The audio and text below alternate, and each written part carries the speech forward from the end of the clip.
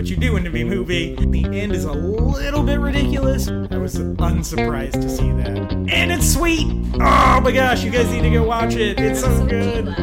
It's so good. I want to watch it again.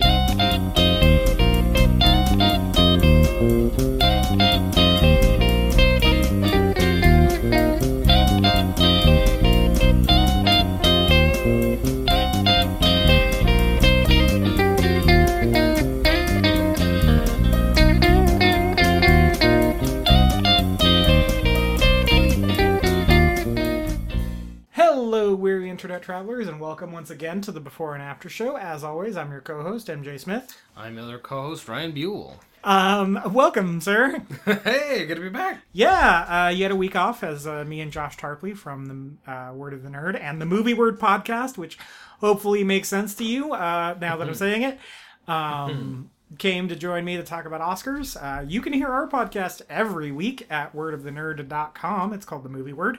And yeah, go there for more of me and Josh talking about movies. But this is the Before and After Show. It's been a while, Ryan. I mean, it's been like a week. It's like a week for me. Yeah, it hasn't been like 2 weeks or anything. But have you been watching anything? Honestly, I feel terrible this being about movies, but I haven't really watched any new movies or shows. I have been watching a really stupid show on Netflix called Beastmaster. Have you heard of that? So here's the thing, because I'm going to talk about 2 TV shows and a movie. So, I was laying in bed right before you came over, and I got on my phone to play a game, and I was like, I shouldn't play this game. I should go watch Beastmaster, because I really want to watch it. It's pretty fun, actually. It's pretty much just a ripoff of Ninja Warrior and all that stuff, but I like it because it's inside of a dragon. What? It's inside of a dragon. I did not know that. The obstacle course takes place inside of a dragon. There's 3 levels. There's the mouth. There's the gullet. They don't call it the anus, but it's the anus at the last So if you get through it, does the dragon just poop you out at the end? Kind of. Then you climb up like a 100-foot wall. I don't know how that works thematically.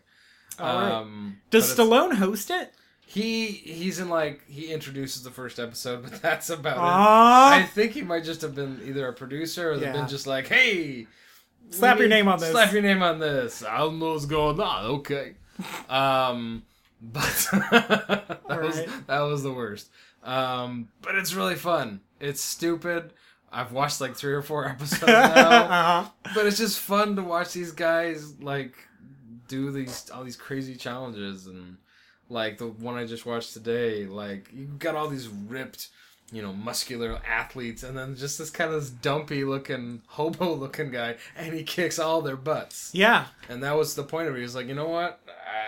I just want to show that the average guy can do this. You don't have to have, rippling pectorals. Yeah. You just have to have, know what your body can do and do it. And it was fun. It's just a fun thing to watch. Yeah. Is that it? Yeah, that's literally been it. One of my favorite podcasts got turned into a television show.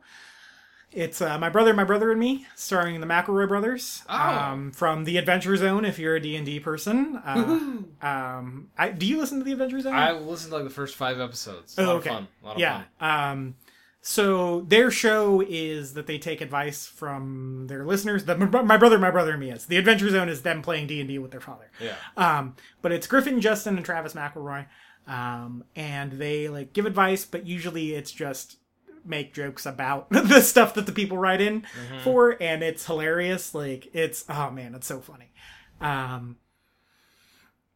And they got 6 episodes of a television show on Seeso. I don't know if you've heard of Seeso. It's a streaming service provided by NBC. That's just comedy shows and comedy specials, stand-up comedy. So we've been watching that. We watched the first 3 episodes, and it's just as hilarious as the podcast. Your mileage may vary depending on how big of a fan you are of the guys. I would recommend starting with the podcast and then making the jump into the TV show for sure. Justin and Griffin also have 2 of the best shows on YouTube, Monster Factory and Carboys, which are both hilarious. A lot of my entertainment lately is McElroy based. Matter of fact, that's all I listen to when I drive. Is I've been going through. There's like 350 episodes of the podcast, and like I've been going through all of them. I'm almost at 100. Dang. But I've been listening for like 2 or 3 months, and yeah, so it's hilarious. It's the premise of the show is they went back home to their hometown of Huntington, West Virginia, home of Marshall University, and the most meth users on the East Coast. Okay. Yeah, there's a lot of meth in that town. Most of their charity work that they do goes to helping like meth addicts or recovering meth addicts get clean. In their hometown. And so they go back to their hometown and start answering questions, but once again, it's just them being goofy. That's about it. Like, someone writes in that they have a roommate who they're going to be moving in with in college, and the roommate said that they have a bunch of, quote, haunted artifacts that they would like to move in with them, and she was like, should I do that? And then they just go and get a dorm room at Marshall University and try to make it look as haunted as possible. So they didn't really answer the question. But it was, the exploits were hilarious. But a lot of it does rely on knowledge of the podcast. Certain bits make their way into it that you're like, oh, I recognize that because I listened to the show. Okay. So it's definitely like for fans of the podcast. But it's great. And then I started watching Powerless. Oh, yeah. Any good? It's great.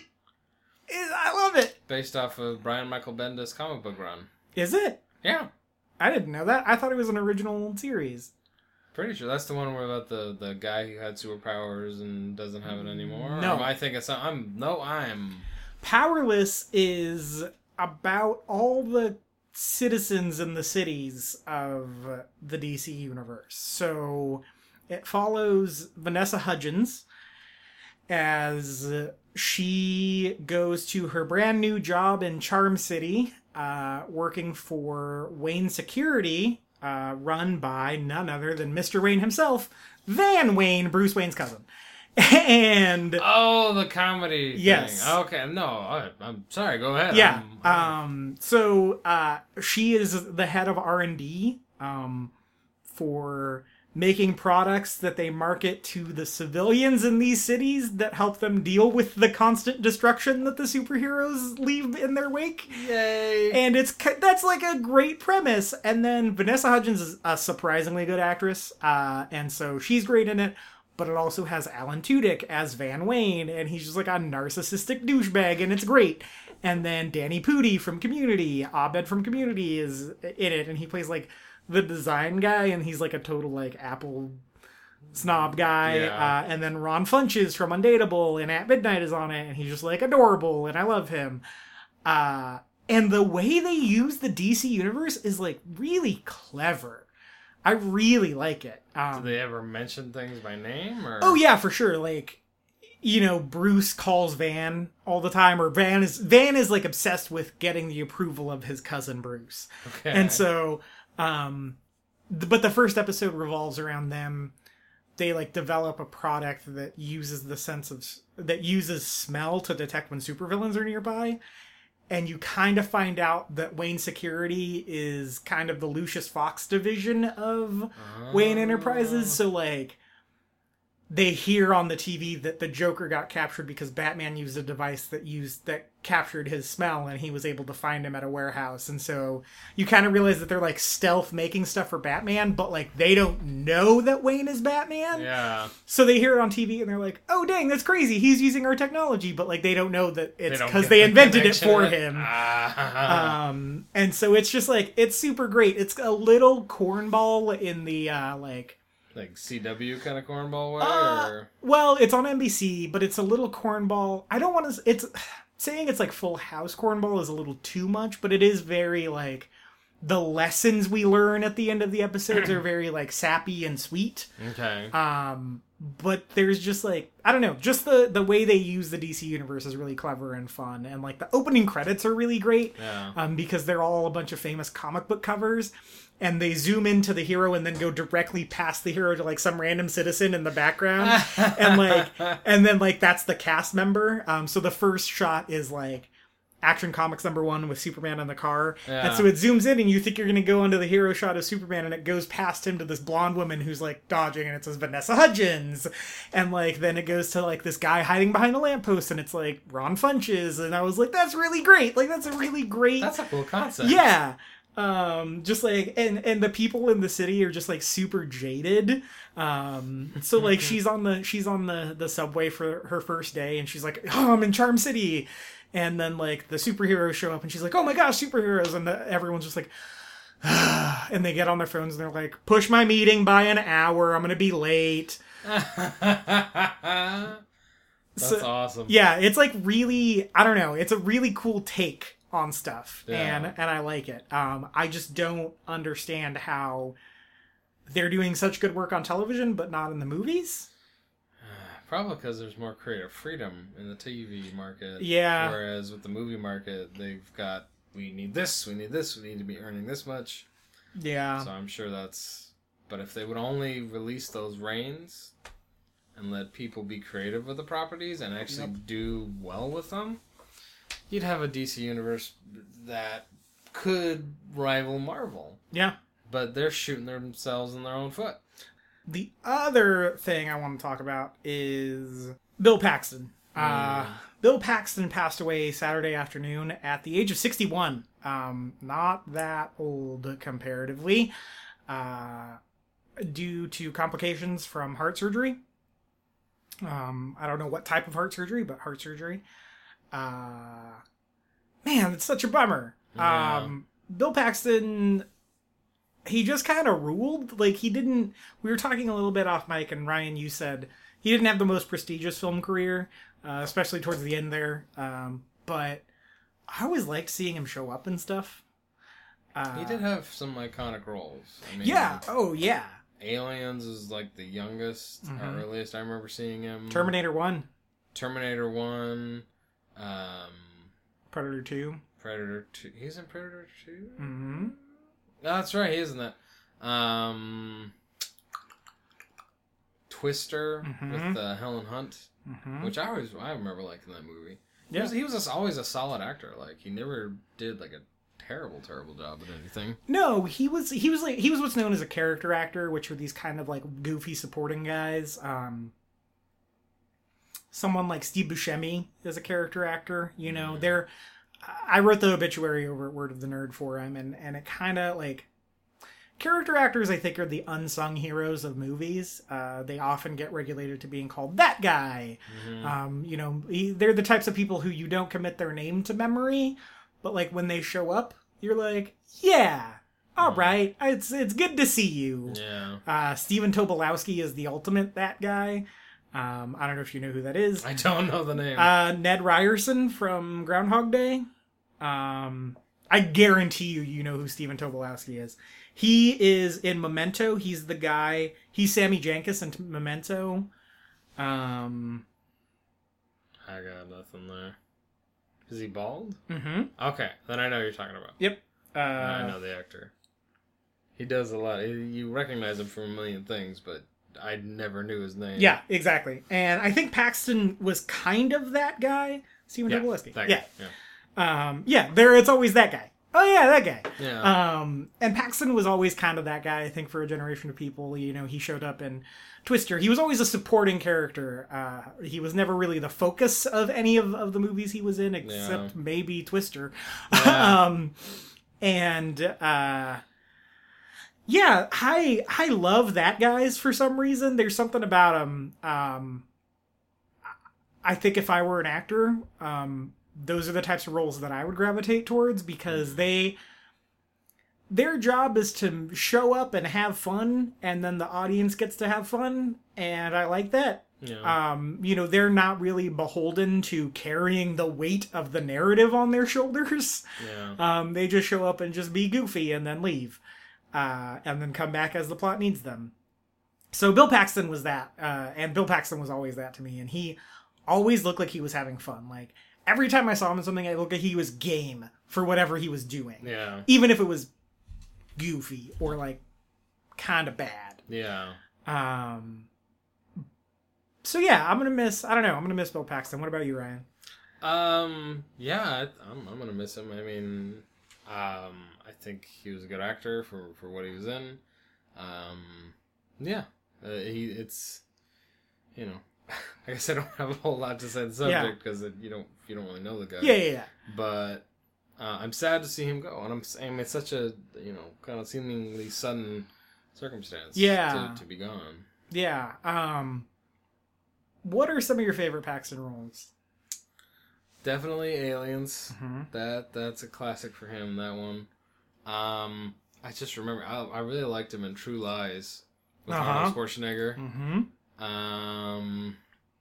And actually, if I remember correctly, I really liked him in Twister. Yeah. He was pretty good in that. Apollo 13?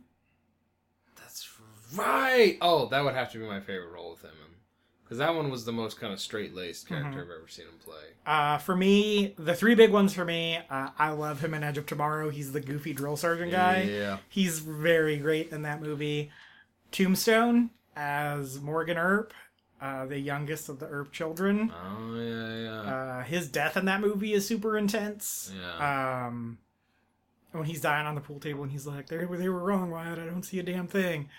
Oh, man. Like, his death is the catalyst for the rest of the movie. And, oh, gosh, I love that movie so much. And then my all-time favorite Paxton performance is also in a film he directed. Frailty. I remember that one. He played the father, right? Uh-huh. Yeah. Oh, man, that's a heck of a movie. I love that movie so much. We just watched it within the last year, and boy, does that thing hold up. It was one of the first horror movies that I ever saw that kind of started to turn my mind on the genre. Yeah, seeing what it could be. Yeah, it's a real good Southern Gothic horror movie. Go check that out if you haven't seen it. That was always my go-to when I worked at Blockbuster and Hollywood Video. Whenever people would come in and they would be like, I want something that's kind of like overlooked or off the beaten path or whatever, I'd be like, you got to see Frailty. And more often than not, people would come back and be like, do you know where I can buy this movie?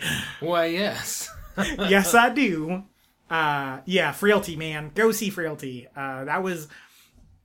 As soon as I found out he died, I was just like, oh, man. People are going to revisit Frailty, and I am okay with that. Yeah. It's one of the few horror movies I've seen that actually... it was an interesting watch, and it didn't make me go, ugh. It's not, like, super gruesome. No. It's just very dark. Yeah. Very dark subject matter, but it's an interesting movie. Mm-hmm. Very interesting. Really well made, too. Yeah. Like, there's not a lot of fat on it, which is good. And he directed it, and he's, like, pretty good in it. He's not, like... He's not goofy in it. Mm-hmm. Like, he gets into some... He unlocks some dark parts of himself in that movie. Like... Yeah. It's real good. Bill Paxton will be missed. I always liked that guy. Maybe he wasn't making the best career choices with a Training Day television show. Yeah. But what are you going to do? It'll be interesting to see if... I don't know what the ratings on that show were like. I can't imagine they're good. I don't know anyone who wants a Training Day television program. But it'll be interesting to see if, like... I assume they're done filming the first season. And so it'll be interesting to see if it just goes away. I think it might, because he was the main character. Yeah. Like, he was the main dude in Training Day. So, I know he got a bunch of Emmy nominations for his work on Big Love, which I didn't watch. But he got a bunch of Golden Globe nominations. He got 3. He got 1 Emmy nomination for his work in a History Channel miniseries called The Hatfields and the McCoys, I think with Kevin Costner. Although I could be remember about that one. Wrong about that, and just because it's a Western, I put Kevin Costner in it. Yeah, that's where he belongs. Yeah. Bill Paxton, you will be missed, man. We're going to take a short break and come back to talk about Logan.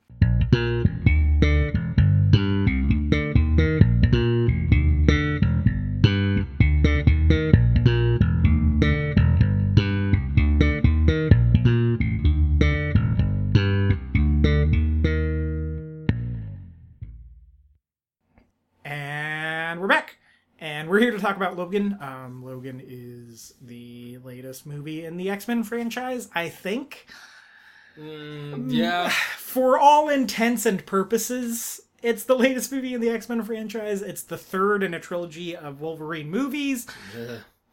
I guess. The movies, the Wolverine movies have been incredibly disjointed, both as pieces of film, but also as continuity. Yeah, in terms of continuity.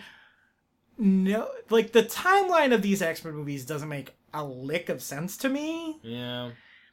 Well, even after the soft reboot, if you will, with Days of Future Past, certain things still don't make sense. No, and like the characters in Apocalypse are in different spots than they were they were set up for at the end of Days of Future Past. It doesn't. I'm starting to get a little annoyed with the timeline. Like, they need to blow it up and come back, I think. Yeah, or something. Yeah. So, continuing in that tradition, Logan is coming out this weekend. And it is in the very far future. Yeah, it's post-apocalyptic, far, far future, based off of a graphic novel by Mark Millar called Old Man Logan. Yeah. And dealing basically with the final days of the Wolverine, like his death and like it meaning something. Yeah. No, spoilers. Sorry. Yeah. Well, that's fine. I was going to talk about that later. Like, the only way this movie could end is with him dying. Oh yeah. It has to. It definitely has to. Yeah, and so Hugh Jackman has never. There's never been another actor to play Wolverine on screen, unless you count the voice actor from the '90s cartoon show and the Wolverine and the X-Men show. Yeah. But as far as live action, like, Hugh Jackman has been it. This is the role that put him on the map. He's been playing this role for 17 years now. And it's like kind of a big deal. Are you an X-Men fan? Oh yeah. Ever since the very first X-Men movie. I've loved the franchise. I've stuck with it through thick and through extremely thin. And I love the rebooted ones. I love Days of Future Past. I even liked Apocalypse. Hated Origins. Gosh. The Wolverine movie, the one that's in Japan, was okay. I've only seen it once. I need to see it again. 2/3 really good. Yeah. But yeah, I would consider myself invested in the world and super, super stoked for this. I think they will do it justice. Yeah. I think they'll do the Wolverine doing right. Yeah, I agree. So I'm not the hugest Marvel guy in terms of the comics. Mm-hmm. When I read comics, I usually choose DC over Marvel. And so I'm not very well versed in the mythology of the X-Men. I kind of know who the characters are, and that's about it. My relationship with comic books is very strange because I know for a lot of folks in our generation, our introduction to it were those 90s shows. Those 90s shows were too serialized for my child brain. It always felt like I needed to have seen the previous episode. And so I was always confused about what was going on in the shows because I didn't really start them all from the beginning. So like, I've never really watched the X-Men cartoon. I've never really watched that Spider-Man cartoon that was like most of our generation's introduction to Spider-Man. It's a good one. I've never really seen a lot of the Batman animated series. Dude, you have to. I know, but it's not like compiled anywhere really. None of that crap is. And so it's like hard to watch. Like you would have to download it or buy the seasons or whatever. Yeah. But there's not like a big box set I can just go buy and work my way through. That'd be good to go, yeah. And so, like, I kind of missed the boat on that stuff and came to comics pretty late in life. And I've always liked the movies. X-Men, the original X-Men was one of the first times I saw movies with my friends in a theater. And so that has, like, a special place in my heart. I have a feeling that movie doesn't hold up that well. I think it holds up fine. I mean, it was a pioneer of its day because basically you've got the original X-Men and Spider-Man with Tobey Maguire. They really were the trailblazers for kind of the modern superhero movies we have now. Yeah. Before that, You had a smattering of not really good ones. You had the Punisher with the guy that played Khal Drogo. Can't remember the actor's name. Ivan Drago. Ivan Drago, yeah. Dolph Lundgren.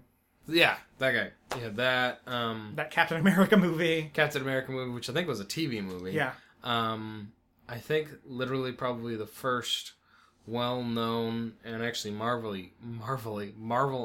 character was Blade. Yeah. Which not a lot of people know, but that is a comic book character, so technically it's a comic book movie, but it's sold to an audience of everybody because vampires killing vampires. Yeah. But yeah, X-Men and Spider-Man were kind of the trailblazers for that. And X-Men is interesting. Bryan Singer treated it as sci-fi and less as a superhero, which is why they're not wearing the spandex or anything like that. They're wearing the leather combat stuff. So he treated it more as like a science fiction thing. It's only later on, within the last few years, that he's embraced this is what people want. They want the bright costumes, which, makes sense. You want that kind of the same thing that you saw as a kid, You want to see Wolverine, which we still haven't. And I don't think we ever will with Hugh Jackman, at least. No, and there's a reason, actually. They interviewed the director about that, or they asked him about it, and he said that the at least the version of Wolverine in the movies doesn't really want to be recognized for what he does. And the Wolverine costume is very flashy, and so he just can't see that Wolverine, this iteration of Wolverine, wearing that flashy of a costume. Yeah. Because this Wolverine doesn't really want to bring too much attention to what he's doing. Which is fair. Makes sense. That. Yeah. That's a fair point. Excuse me. Yeah, I really like that first X-Men movie, actually.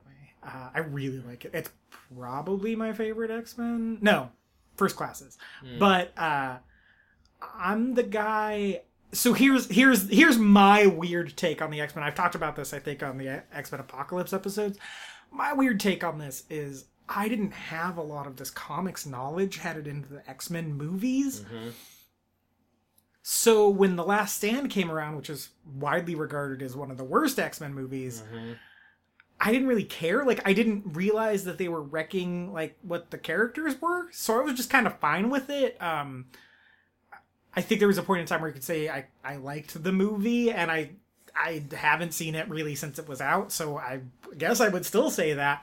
But, like, my thing is, like, I didn't have all that history with them, so when they kill Cyclops, it was just like, that's kind of weird. But, like, no one was like, it didn't really connect with, like, what the F? Like, you can't kill Cyclops. Yeah. And so, just like the way they, quote, ruined the characters in that movie had no effect on me whatsoever. But, like, I think X2 is really boring. And people think that's the crown jewel of that franchise, and I like that one a lot, but I can see it. Everyone does. That's the most, probably one, X-Men First Class is probably the most well regarded, with X2, X-Men United being in second place, and I cannot get into that movie. I've tried like 3 or 4 times, and I think it's way long. I like Nightcrawler in it, and that's about it. Yeah. Maybe I need to watch it again. I don't know. The Wolverine movies, Origins is terrible. Origins is terrible. And the Wolverine is 2/3 like pretty good. Yeah. Origins has a funny story in that. Well, hang on. So Wolverine, Hugh Jackman has played this character for 17 years. Yeah. He is the physical embodiment of the character as far as we're concerned. Yeah.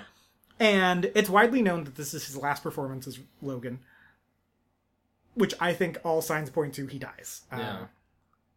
He dies in Old Man Logan, and he's got to die here. I can't imagine them recasting the role. I don't know who, like, I guess you could do an unknown. This is the role that put him on the map. Yeah. He was basically Australia's Neil Patrick Harris up until that point. Yeah.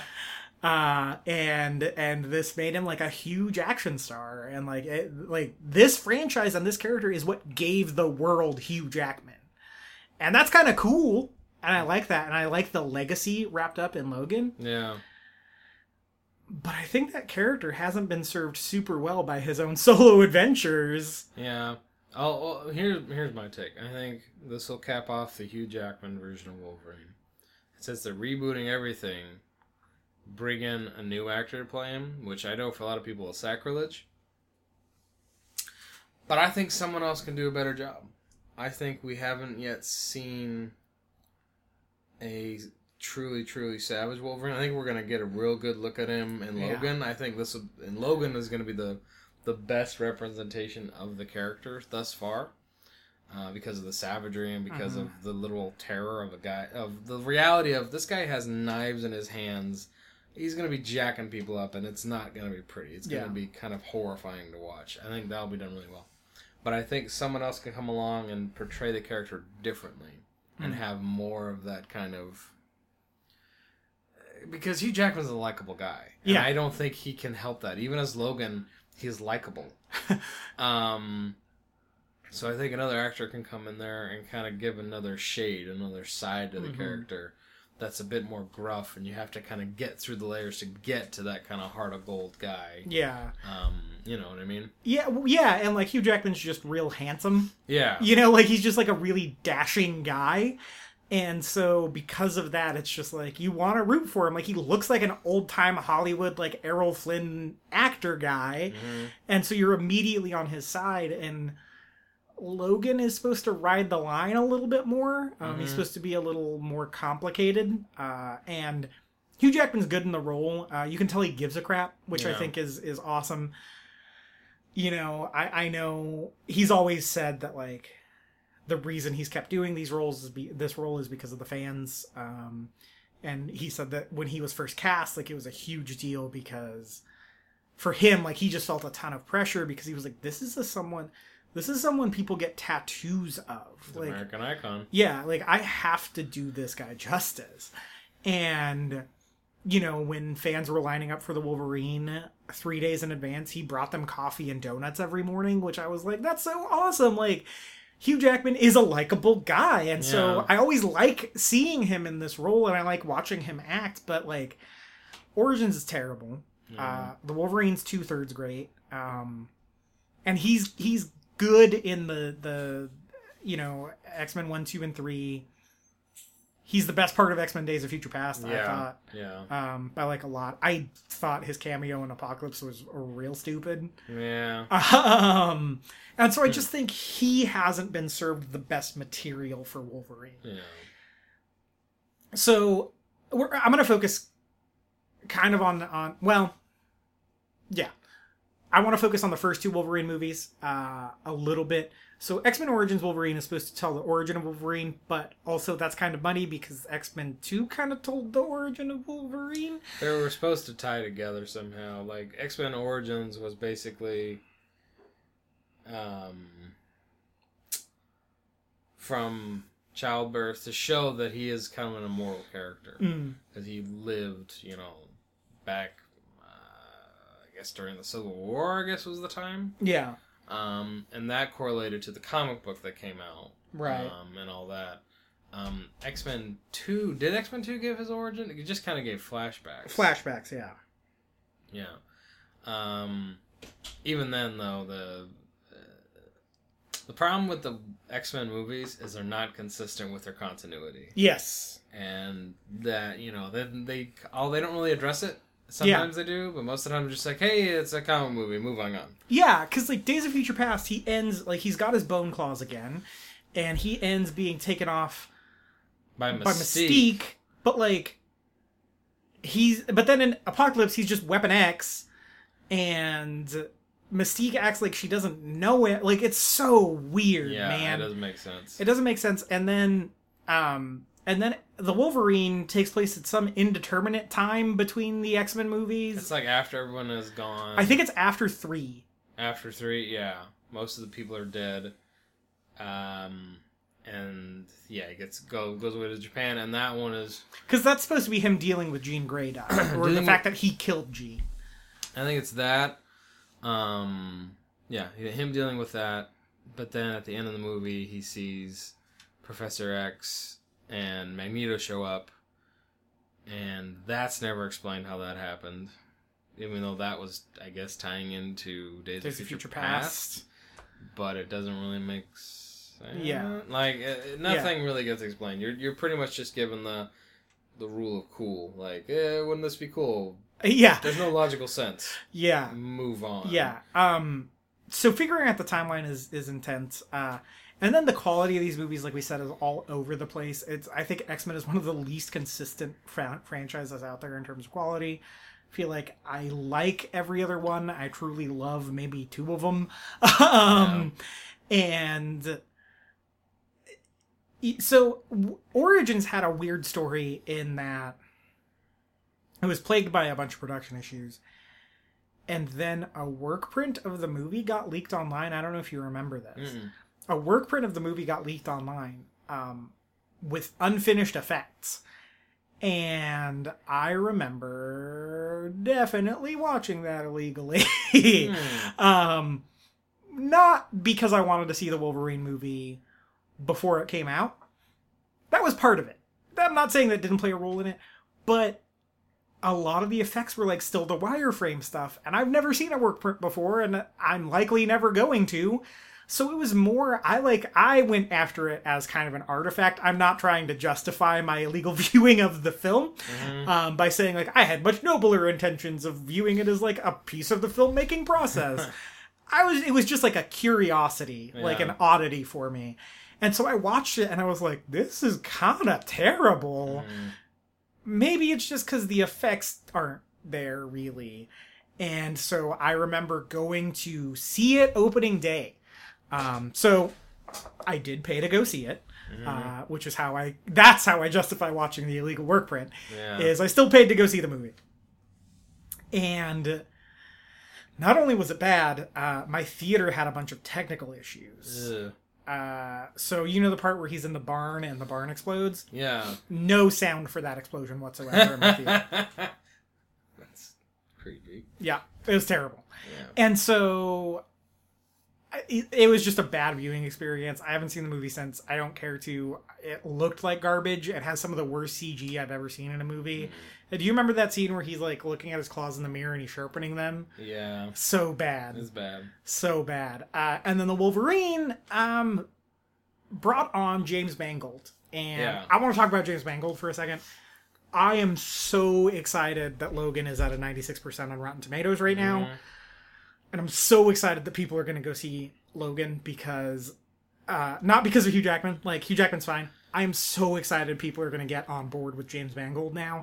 I think James Mangold has been doing 20 years of solid work and no one's given a crap.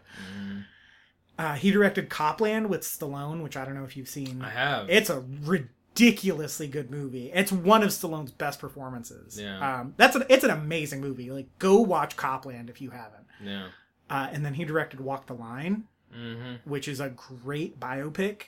It's pretty straightforward, but the attention to detail he has in that movie is amazing. That movie has one of the most subtle storytelling things I've ever seen in a movie, and I think it's amazing.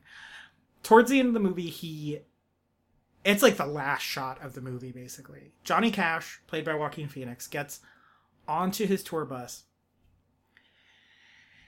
and he ends up taking a cigarette out from between the fingers of his guitar player, Luther Perkins, and putting it out for him because he fell asleep with the cigarette in his hand. Luther Perkins in real life died because he fell asleep with a cigarette in between his hands and it fell on the floor and it caught his house on fire and he died. That shows that this guy did his research to go out of his way to put that in his movie. And so I thought that was like, the first time I noticed that was like the fourth time I had seen Walk the Line, and I was like, man, that's amazing. Yeah. And that was kind of the movie where I was like, okay, I like this James Mangold guy. And then he did 3:10 to Yuma, which I freaking love that movie so much. I think Christian Bale's great in that movie. I think Russell Crowe's amazing in that movie. I think that movie also features a great performance from Ben Foster, who's another guy who I feel like Ben Foster's the James Mangold of actors. He's amazing, but nobody knows it. Yeah. Ben Foster also in X-Men: The Last Stand. But then he did night and day, which is one of the best action comedies I've ever seen. Mm-hmm. It is a brilliant satire of the types of movies Tom Cruise usually makes. And nobody got it, and that's how you can tell it's a good satire. That movie's hysterically funny, and people didn't realize it. Like, I know a bunch of people who watched that movie and didn't know that was supposed to be funny. I don't know how you watch a movie like that and not pick up that it's supposed to be hilarious, because it is. But yeah, so I like, and I thought James Mangold handled the tone of that movie perfectly.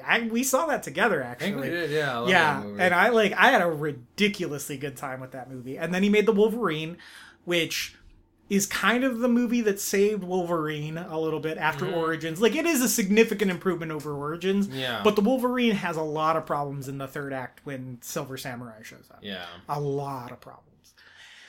But it's a pretty solid movie. There's some cool stuff in it. He does some really good character building with Logan in it. The train fight is awesome in that movie when they're fighting on top of the high-speed train.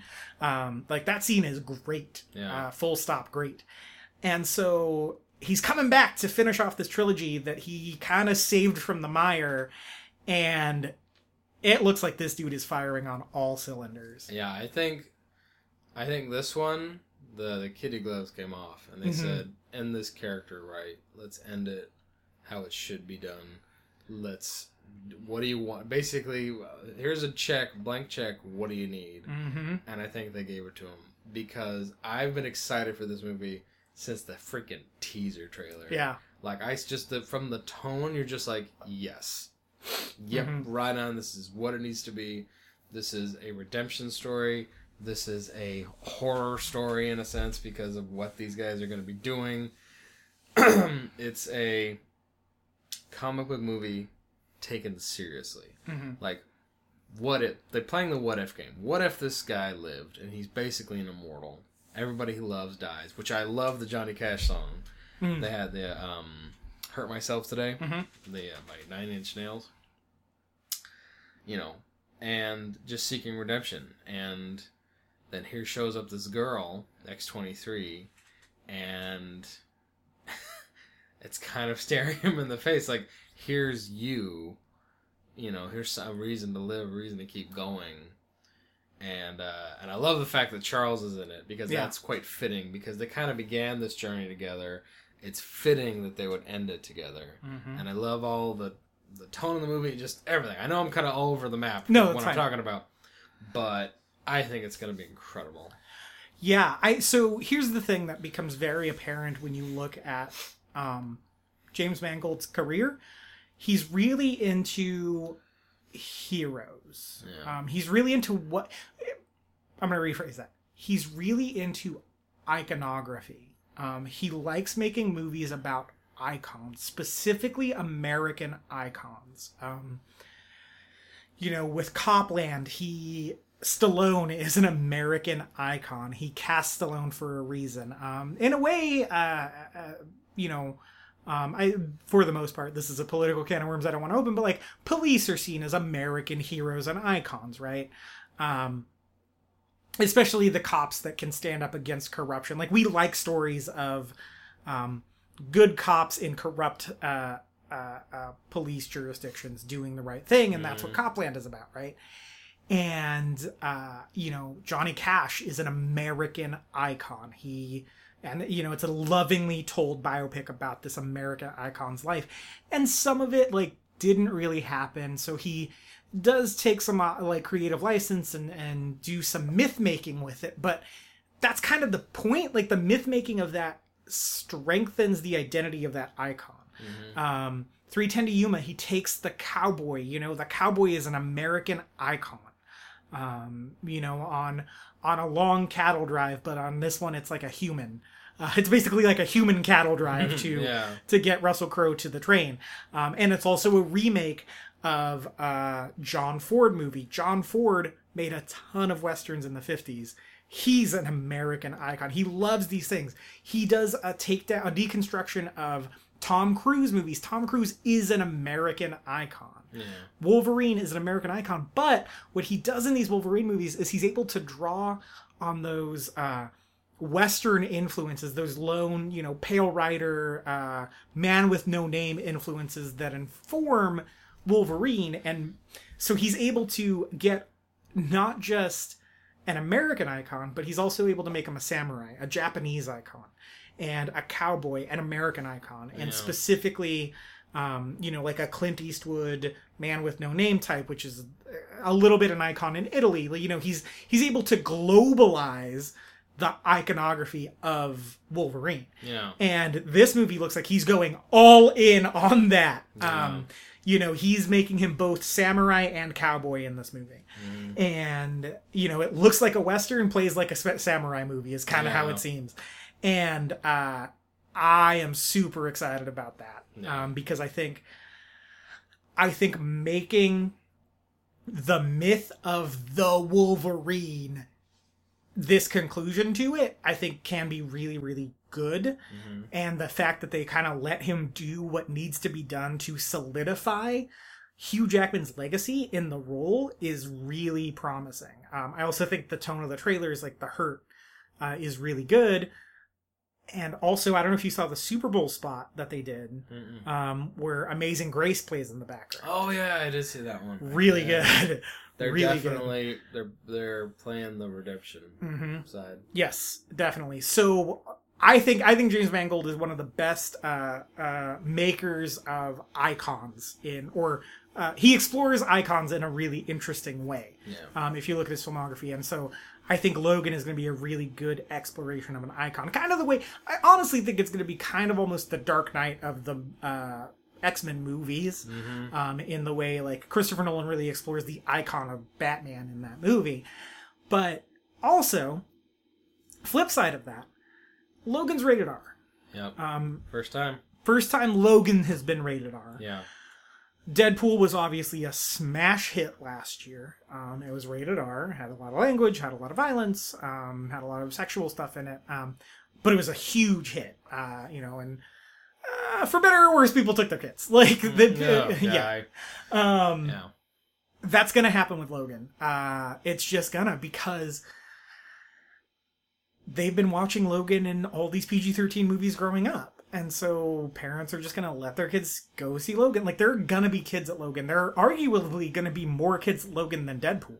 Yeah, it's just makes me sad. And by all accounts, Logan is gorier than John Wick Chapter 2. Yep.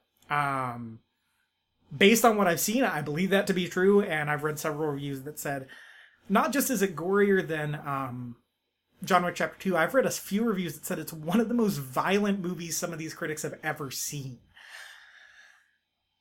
So, I kind of want to talk about that. Okay. The R-rated superhero. Superheroes, like, there are R-rated comic books or comic books aimed at mature audiences, Punisher comic books, basically anything Mark Millar does. Yeah. Kick-Ass and all that stuff. Yeah, Kick-Ass, but even with the superheroes that were initially created for children, right? That's where I like this conversation, is with these characters that are were originally intended for children, right? Batman, the X-Men. The comic books were aimed at kids, and now we're seeing, yes, these kids who kind of grew up with them in the 90s, we're all grown up, we're of this late 20s, early 30s age where, these adult takes don't bother us, but also it's something we do want to share with our kids. I know you and I both don't have kids, but we're gonna eventually, and we're gonna want to share those stories with them. Yeah. So should R-rated superhero things, should that be a thing, specifically with, pre-existing comic book characters, like comic book characters that were not initially intended for mature audiences, so Kick-Ass, for example, I think should be rated R because it was written for adults. It was intended for that. I think it depends on the character.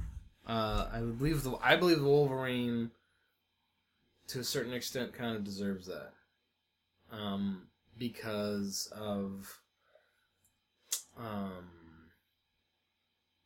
who the character is and the struggles that he actually has and being a violent person. I mean, the tagline that is most famous for him is, "I'm the best that there is at what I do, but what I do isn't very nice." And I think this movie will very much exemplify that. It's not a kiddie thing. It's You know, dude's got claws on his hands. What happens when you stab someone like that? It's gonna get gory. But in terms of, sorry, I got lost in the question. Oh, that's fine. Talking. Do you need me to repeat the question? Yeah, I'm sorry. So is there a spot for R-rated superhero stories with characters that were initially not conceived as for adults?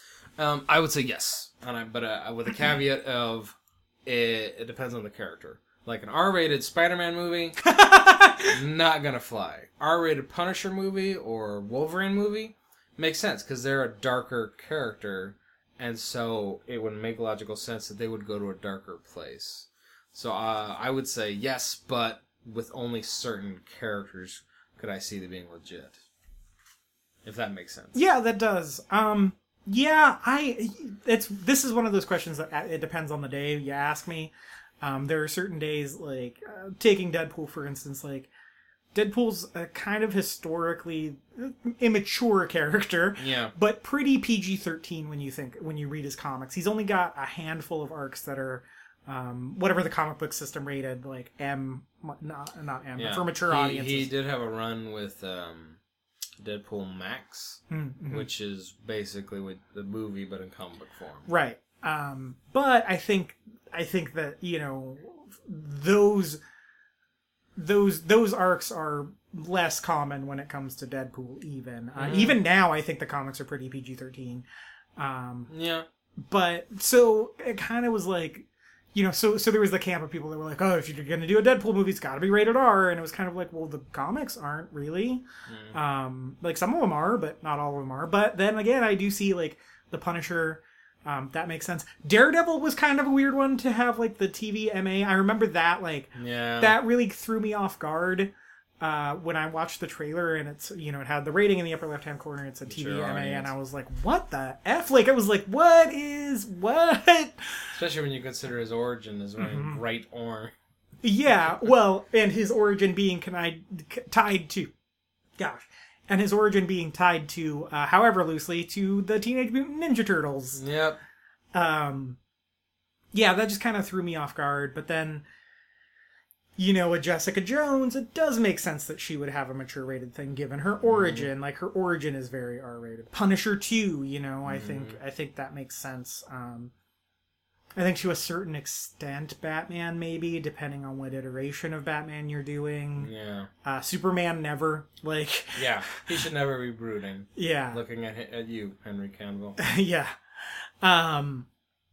Yeah, so I guess you're right. I don't know. Like I said, I go back and forth on it. Yeah, and I could flip-flop at the same time, because especially when I have kids, it'd be like, oh, I wish this wasn't R, because it's such a good character. Yeah. But I don't know. I feel like with this, he's earned it. Because people have been clamoring for a Wolverine movie where you see him let loose. And I think this will be the first time, like I said, that we'll actually see the logical result.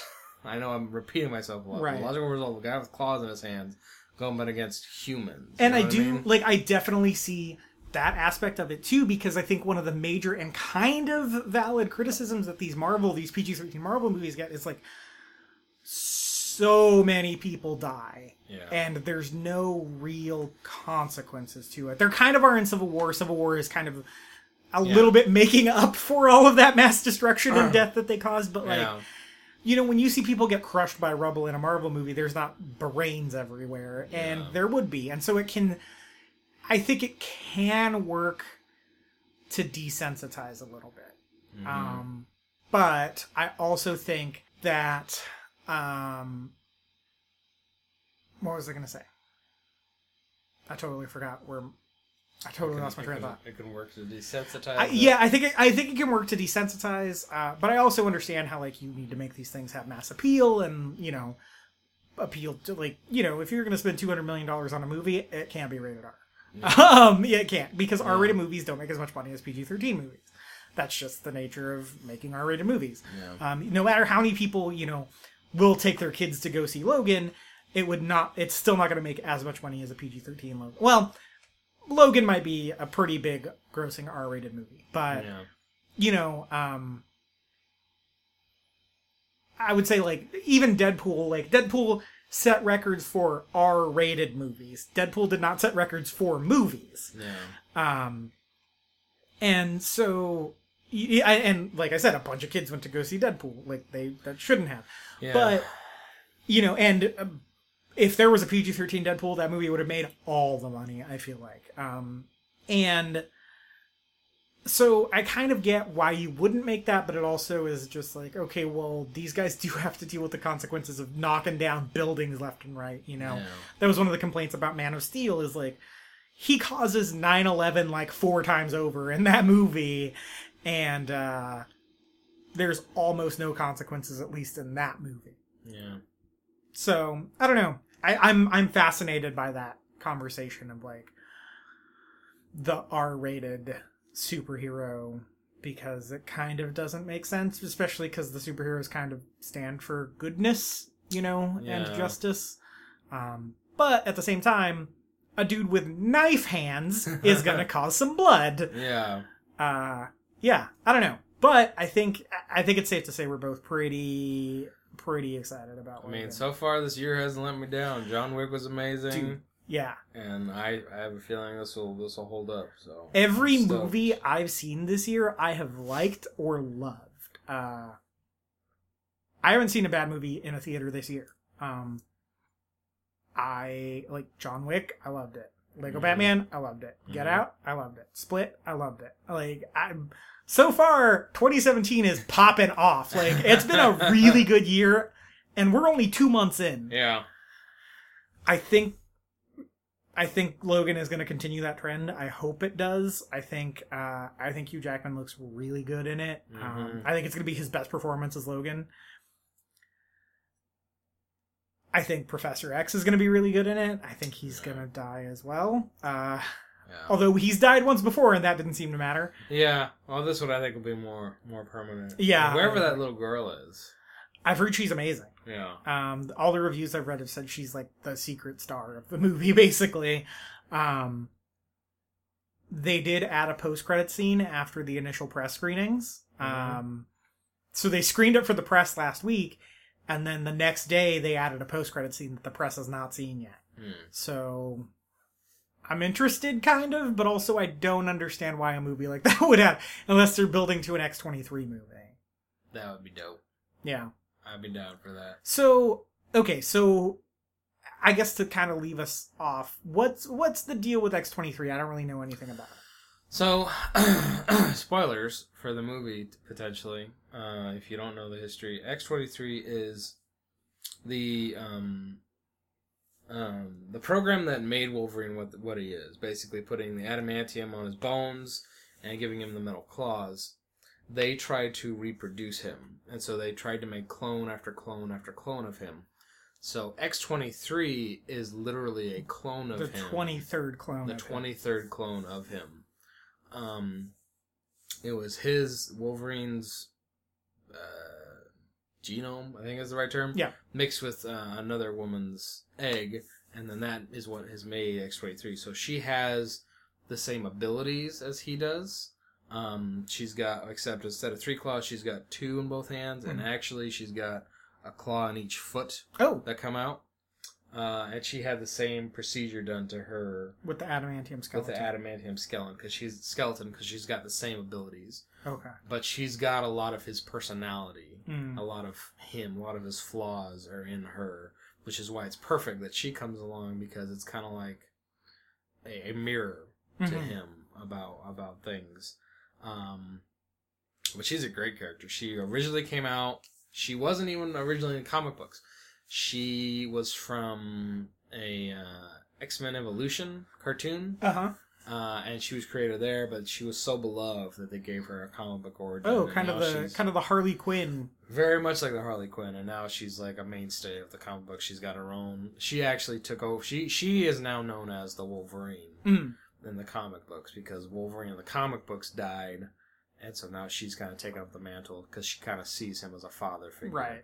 And so I think that'll definitely be a play here, and I'd be curious to see if they might, with that post-credit scene, hint at that possibly, especially given the fact that she was an X-Man fan. So maybe that'd be interesting to see what they do there. And then who are the other characters we see? Robot Arm Boy and... Those I don't know. I actually haven't read the Old Man Logan, but I'm pretty sure they're key characters from that series. Okay.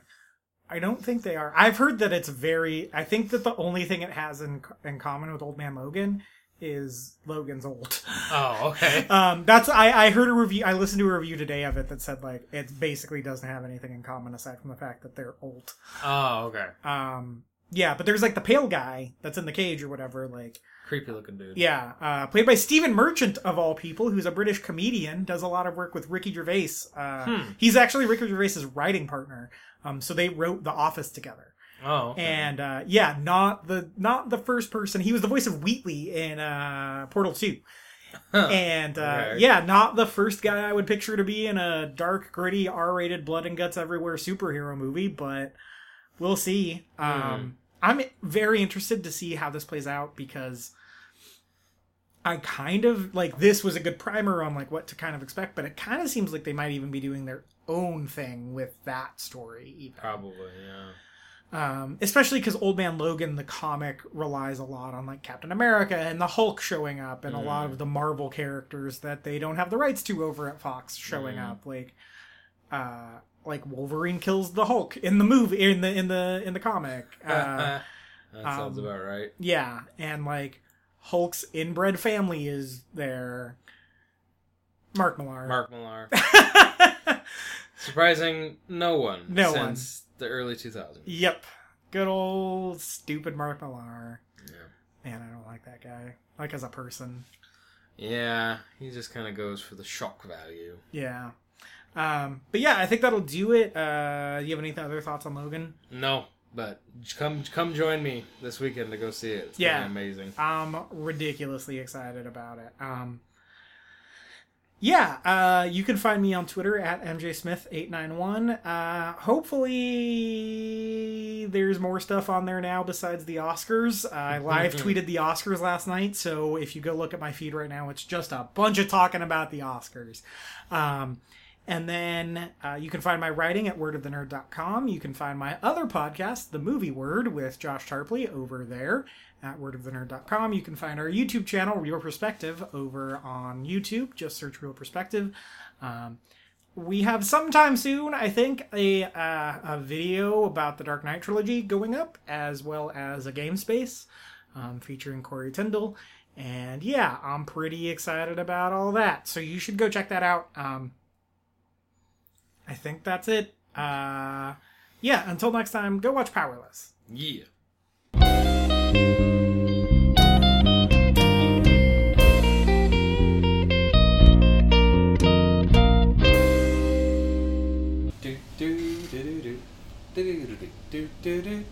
Reconnaissance. Reconnaissance.